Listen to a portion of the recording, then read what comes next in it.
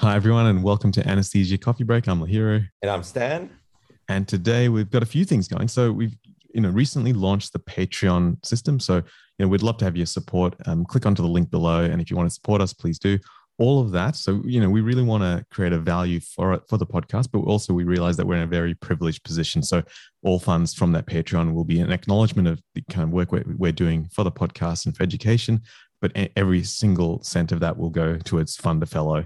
And this is funding a fellows training, an anesthesia fellows training in a disadvantaged country or developing country. So that's what we're trying to do. Fantastic. And we've got our first Patreon. So I think we have to acknowledge it. We have to celebrate this momentous moment. Rebecca, that's it. It is Rebecca. Rebecca. So thank you so much, Rebecca. Rebecca just became our first patron. And we have to celebrate this momentous occasion. And as we get bigger and as we start producing merch, as you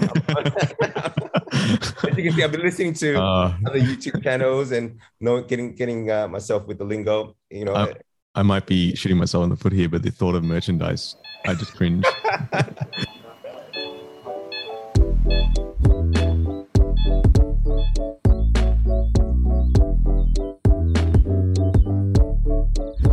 I don't want any I don't want any t-shirts, caps, cups. Or what's it? Just a really boring first part physiology topic, something like transducers are life, or Done. That is a good gimmick. Symmetry happens.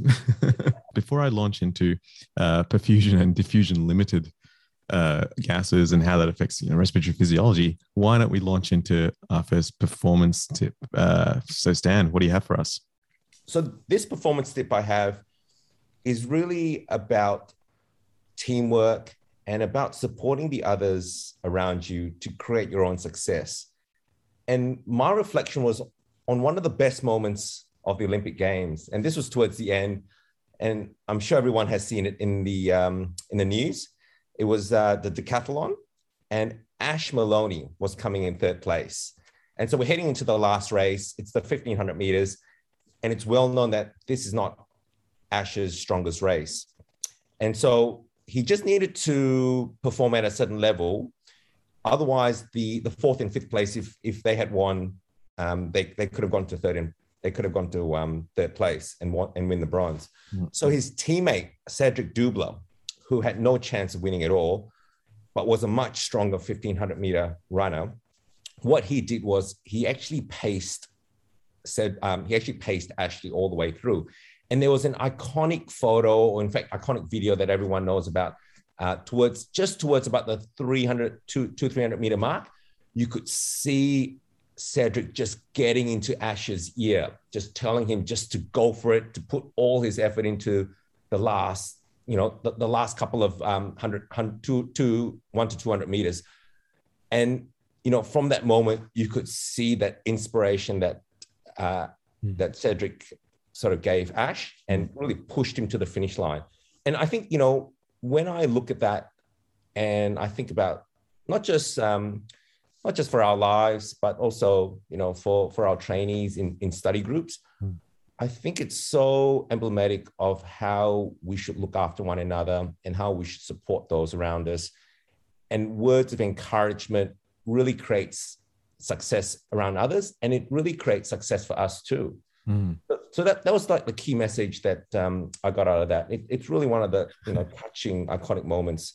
I just love that. Like, this is such an important point, and I love that you get all of these things from following sport, which is really incredible. And there's such great examples, because I think in sport is one of the realms where it really is a zero-sum game. Someone is first, second, and third, and so there's this massive competitive elements. This person really was, in a sense, sacrificing their performance for someone else, and that's beautiful to see. But the good thing is that, like, I think in the anesthetic world and doing this exam, it's not a zero-sum game. You don't lose by helping someone else. You can only win, if you're trying to help someone who doesn't understand physics and measurement as well as you do. By teaching it, you're learning it better, they're learning it better, and then you foster this good spirit and this good community between you and your study mates, so that they'll help you on the stuff that you're not so great at as well. And then hopefully you pass together and you celebrate together and you form these relationships that you'll, just have for the rest of your life. Exactly. 100%. The relationships that you get out of this exam, they're with you for life. And, you form a bond with that person, with the people you study with, because it's, the blood, sweat, and tears that of 1 year, almost 1 year of your life, that holds you together. So yeah, I agree. There's competition, which is really good. It really strives you to be better, but there's also that spirit of competition where you help one another, and it just improves everyone as a group. So how do you inspire this kind of community or friendly competitive spirit? Like, what are some actions that you could take to try and foster that?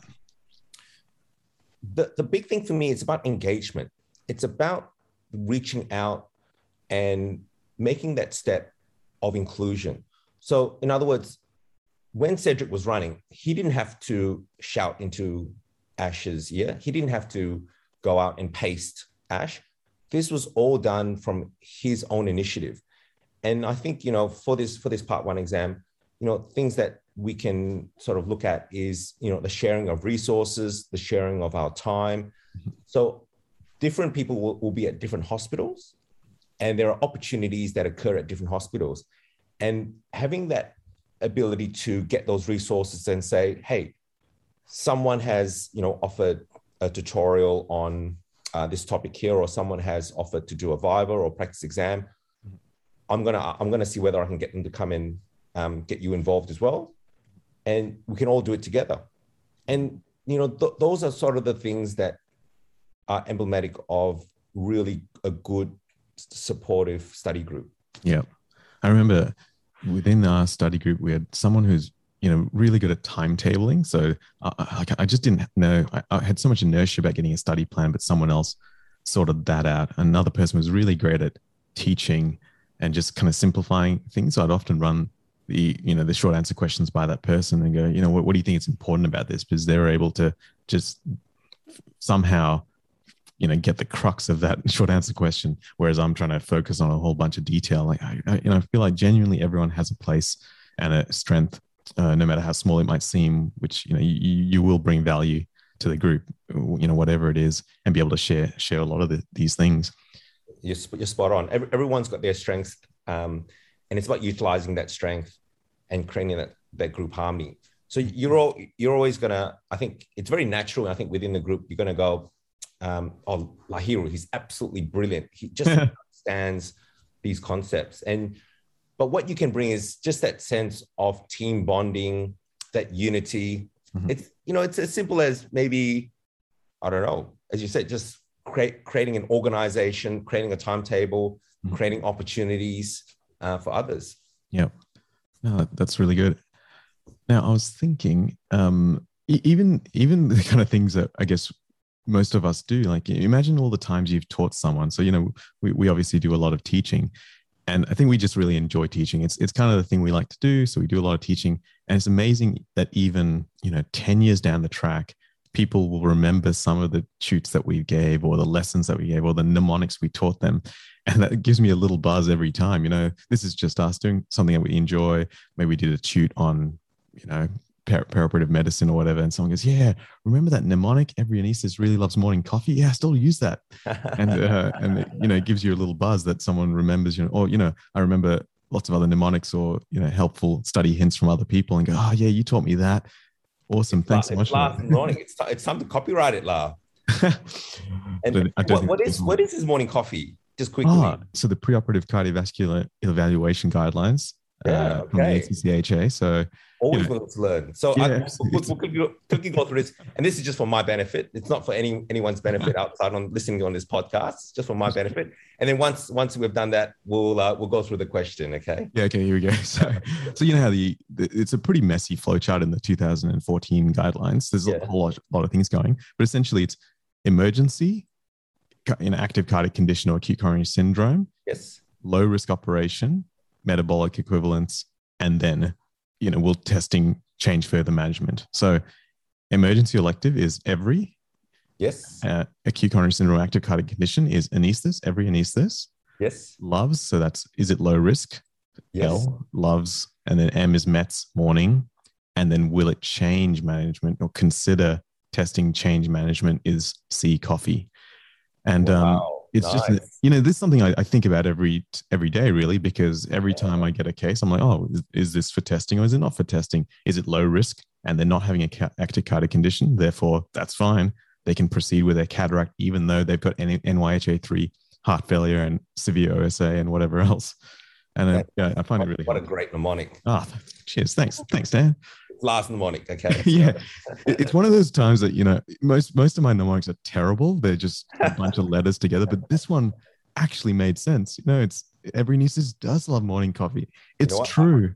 I still remember Paint BC from your renal talk. So that makes one of us. Okay. All right. So let's go ahead with discussion about perfusion and diffusion limitation. So this was a question in 2003. Mm-hmm. And the question is, explain the difference between perfusion limitation and diffusion limitation in the transfer of gases between alveolus and the pulmonary capillary. Outline the factors that determine whether gas transfer is perfusion or diffusion limited. Great. So what is perfusion limited and what is diffusion limited? Yeah, so I found that these definitions could get unnecessarily tricky and, you know, you can end up using a lot of words trying to get it across. So I tried to make it the most brief definition possible. So for perfusion limited, I said it's just blood flow in the capillary determines the rate of transfer of gas. Blood flow in the capillary determines the rate of transfer of gas. And then for diffusion limited, I would probably do something like, you know, it's described by Fick's law, where flow is proportional to area over thickness multiplied by D, which is solubility over the square root of molecular weight, multiplied by the pressure difference, or P1, P2, or P1 take away P2. And it's where so diffusion limitation is where the transfer is dependent on the properties of the gas and those of the diffusion barrier. So blood flow in the capillary does not determine the rate of transfer of gas. And so I try to just get as simple a definition as possible, even though it can be a bit of a complex kind of topic. Well, I think you're right in terms of it can get quite complex. And I like what you've done in terms of just simplify it. And in terms of just using the words itself to help actually prompt you in terms of what the definition is. So as you sort of said, with perfusion, you think about blood, and with limited, you think about what limits it. So, you know, it's the blood flow that limits the amount of uptake of the gas, and same with diffusion. So I think that's really clever in terms of what you've done with the definitions. What's Fick's law? Yeah, I mean, so Fick's law is just one of those laws that, you know, I think you'll invoke Fick's law and Hagen-Purcell equation and a few others constantly throughout your, you know, first part learning and your SAQ practice. But Fick's law, I mean, it really will. This is how we can, I guess, frame this question. So basically, what are the factors that determine whether a gas will be perfusion or diffusion limited? You can pretty much talk through Fick's law, and that could be your mnemonic right there. If you can sort out the parts of that, you can probably talk through this reasonably well. The next part of my answer will probably go into talking about specific gases, but then it gives it some clinical relevance. So, you know, what's Fick's law? It's area over, so, you know, rate of flow is proportional to area over thickness. And so that's really talking about, you know, the alveolus area, the, you know, pulmonary capillary to the alveolus interface. And that's, you know, really large in the lungs. You know, it's 50 to 100 square meters, or is it the size of a tennis court or something like that? And the thickness is very small. So was it 0.3 micrometers or something, you know, very, very thin. It really allows for transfer to happen very quickly. So area over thickness times solubility over the square root of molecular weight, and the molecular weight will change depending on the gas. But the solubility does change remarkably, as does the pressure differentials depending on what we're talking about. So let's just, you know, talk through those factors. I mean, solubility, if it's got low solubility, it's slow transfer across the membrane, and often that will make it perfusion limited. But if it's high solubility, you might have rapid transfer, and it can be perfusion limited if it's got a high rate of equilibration, but it might also cause diffusion limitation, even if it's high solubility, if there's a very slow rate of equilibration. So I'm thinking nitrous has high solubility, it rapidly passes through the membrane, and it has a high rate of equilibration, so it's perfusion limited. But carbon monoxide, it also rapidly transfers, but then it binds very tightly with hemoglobin, so it doesn't really get to that equilibration state, and so it's diffusion limited.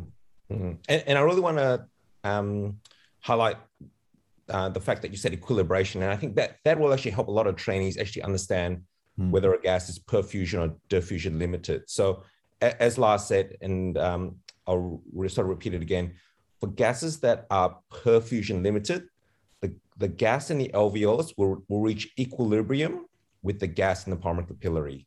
And then for gases that are diffusion limited, you actually don't get equilibration. So in other words, the gas in the alveolar is always more than the gas in the pulmonary capillary. So I really like that. I really like the fact that you focused on equilibration. And I think that will give trainees a clue in terms of whether a gas is perfusion or diffusion limited, especially when you think about the changes that oxygen can happen between the two. Yeah, great. I like that. And so then we can talk about the properties of the blood gas membrane. That's really, the fact that thickening of a membrane can slow diffusion of oxygen and can change oxygen from being perfusion limited to diffusion limited. So think of any thickening of the alveolar membrane, and that will change the ability of oxygen to diffuse. So now you can go from a good state, which is perfusion limited, that's a normal state, to diffusion limited, which is abnormal. The next one, this is what we were just referred to briefly before. How much gas is bound to other things in the blood, like hemoglobin? So for example, we mentioned that carbon monoxide, there's many ways that carbon monoxide becomes toxic, but one of those ways is tightly binds to hemoglobin. And so the rate of equilibration of the partial pressure is really, really slow. Nitrous is minimally bound, and so it gets to that equilibration state much quicker, and it's perfusion limited. So the next part, the final part of that you can mention in the Fick's law of diffusion equation is the partial pressure gradient, or the driving pressure. And this makes a lot of obvious sense. If there's a large pressure difference, then you will have, faster diffusion across the barrier. But say you have a situation of altitude. So suddenly at altitude, now your oxygen partial pressure in your alveolus is a lot lower. So potentially it's 50 millimeters mercury, and down, and in the venous system, it might be 20. Therefore, now diffusion occurs far slower, and oxygen may become diffusion limited. The final thing to mention then is the transit time to blood. So that's obviously not in Fick's law of diffusion, but something you need to mention, because normal transit time is really quick. So it's, the transit time of a red blood cell through that pulmonary capillary is 3/4 of a second, 0.75 seconds. And this can be decreased in exercise. So, it can be decreased by, it's 2/3 really. So now it can be, 1/4 of a second, or 0.25 seconds. And as oxygen is normally fully equilibrated when that red blood cell has traveled 1/3 of the way along the capillary, it's not usually perfusion. It doesn't usually become diffusion limited just with exercise, but imagine there's something else going on. And then if you combine any of these other factors together, suddenly a perfusion limited gas like oxygen can become diffusion limited. If you combine exercise with altitude, or exercise with thickening of the blood gas membrane, or some change in the partial pressure drive, things can change from perfusion, which is a good state for oxygen, to diffusion limited. The fact to point out is that this is really specific to oxygen, and because its diffusion is also not just dependent on its solubility in blood, but also with its solubility through its reaction with hemoglobin. So it has to react with hemoglobin, and the time that it takes is going to be within that sort of, as you said, that capillary transit time. So if that is reduced for any reason, and especially with a lower partial pressure, that's going to change oxygen from perfusion to diffusion limited. Excellent. All right. So what are some examples? And this will really help with trainees sort of understand this further. Yeah, that's right. So fortunately, as you talk through all those principles above, you can probably put in some of these examples as you talk through. But if I've got extra time in this SAQ to just, really state clearly what each gas is, perfusion or diffusion limited, I think that's always an advantage. So what are some examples?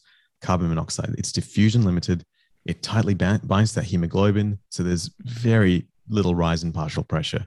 And so there really isn't any time to reach equilibration. So it is diffusion limited. Then we have nitrous oxide, as we mentioned before. It's very, very soluble, rapidly equilibrates across the blood, into the blood. And, that pressure equilibrates very quickly. So it is perfusion limited. So apparently it's about a tenth of the way along the capillary. So oxygen, a third of the way. Nitrous oxide, a tenth of the way along the capillary. So it equilibrates very quickly. And again, that is perfusion limited. You have oxygen, which is also perfusion limited, and it lies somewhere between carbon monoxide and nitrous. And it's, only takes a third of the way to become equilibrated. It is reasonably fast, reasonably rapidly soluble. But again, it can become diffusion limited with other problems, like we mentioned, disease, altitude, increases the diffusion barrier and lack of that partial pressure gradient. So there's one more gas that trainees often bring up, and it's from a question, I think, in the 1990s. And the question relates to CO2 and whether the gas CO2 is either perfusion or diffusion limited. And initially, whenever I saw the question, I thought maybe this was an error. Maybe they meant carbon monoxide. But I really do think that reading the examiner's report, they actually do mean carbon dioxide. So what are your thoughts on that? Because I've got my thoughts, and I spent an unnecessary long time thinking about this. But I want to hear your thoughts, and then I'll put my sort of 2 cents in. I'd expect no less, and I hope that I hope that we don't contradict each other too much. But I think we might. The first thing is that perfusion and diffusion limitation really refers to gases as they're moving in to the bloodstream, not really out. So it's already a bit weird. Like, I'm not a respiratory physiologist, but I believe that by talking about carbon dioxide, you're really outside the definitions that we've normally talked about. That said, if you could somehow be a bit tricky with your language and you can use the same principles but just reverse them, you'd still talk about area and thickness. You think about the solubility of this gas. It's 20 times more soluble than oxygen. And then its association with compounds that may or may not cause that partial pressure gradient to increase or decrease, because as we know, CO2 is highly bound or carried in the blood, not just as diffuse in its diffuse state, but also as carbamino compounds and bicarb. So when you look at a graph of the of CO2 equilibrating across the capillary, it looks slightly. So I'm just going to look at the graph now, and it probably equilibrates about a third of the way across the pulmonary capillary. So similar to oxygen. So if you were to extrapolate that, you could call it perfusion limited in its ability to diffuse the other way across the barrier from capillary into the alveolus.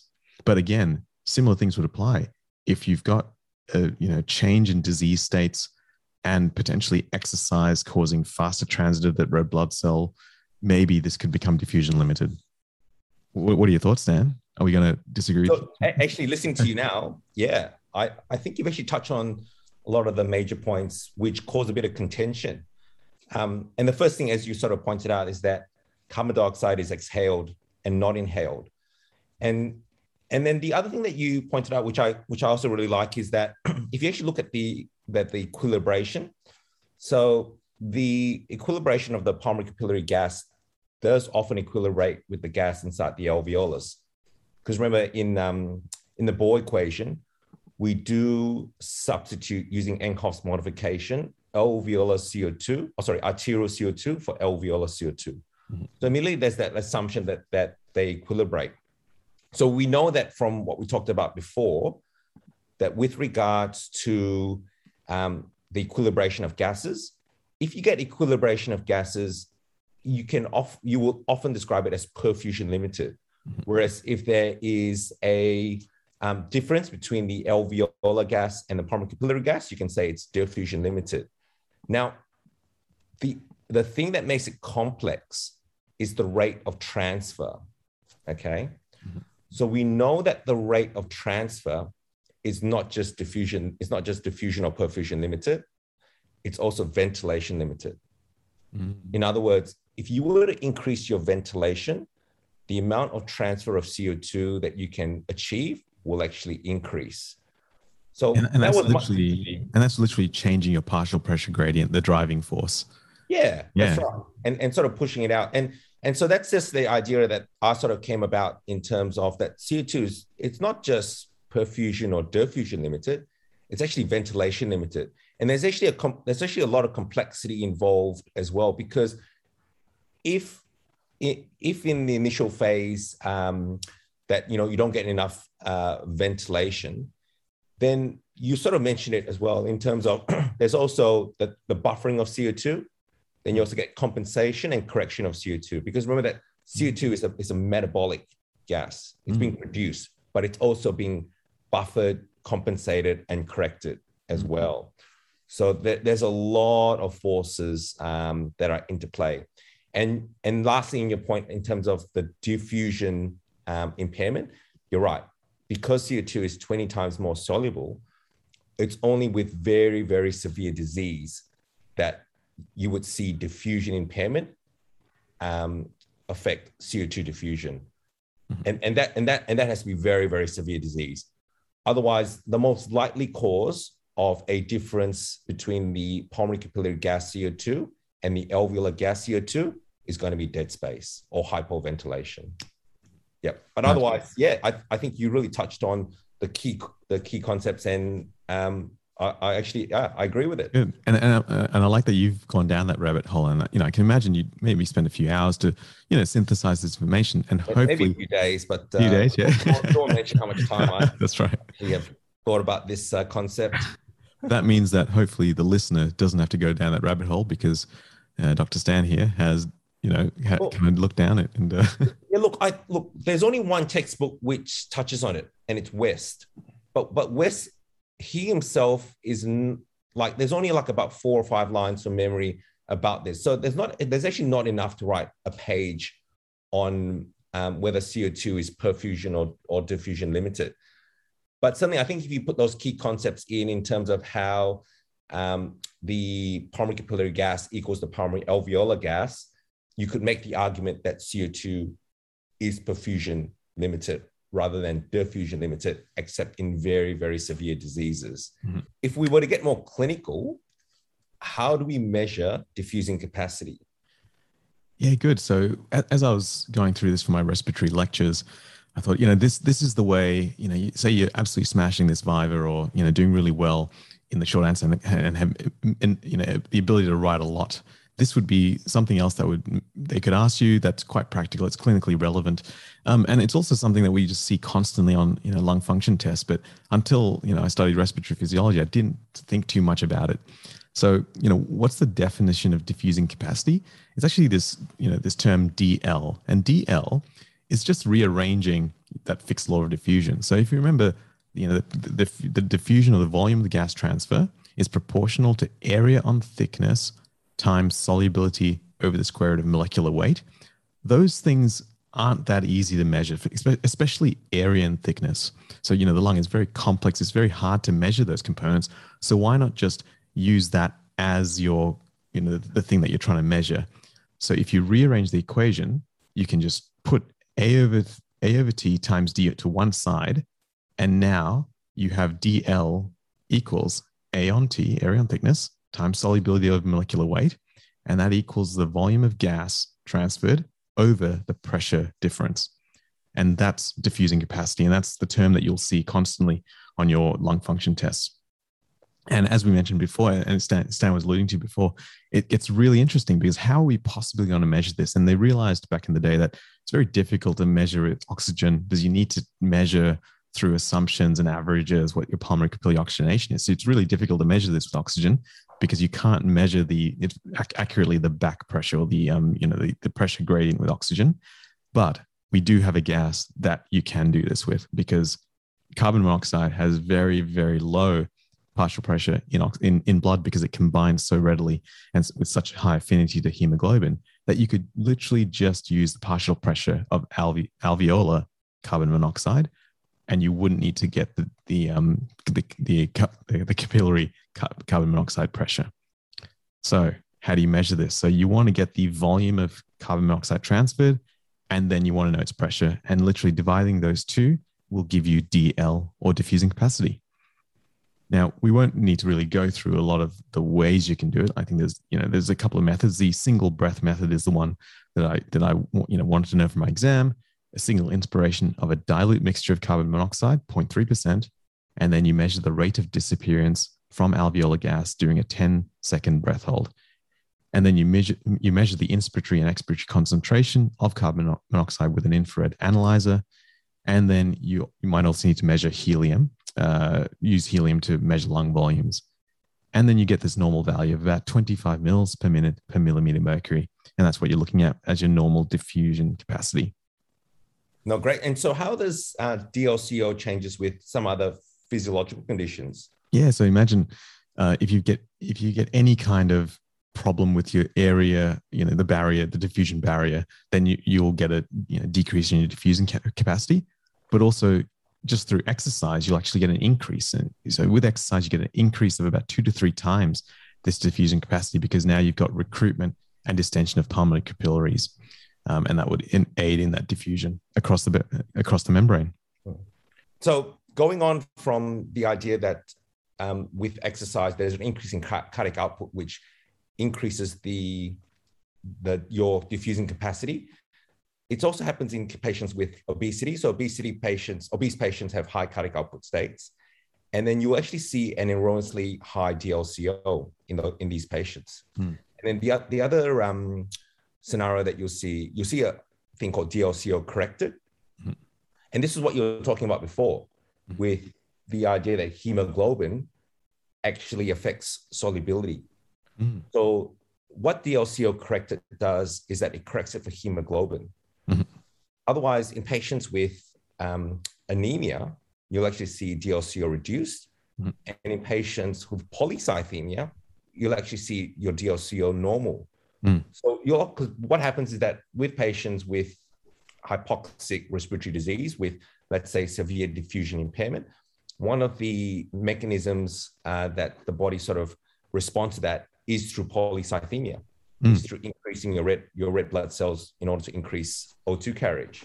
And that would be in like every patient with COPD you have doing the lung function tests. They would look normal because of their high hemoglobin. And so what the test does is that it corrects it for the high hemoglobin and actually shows that there is pathology there. Excellent.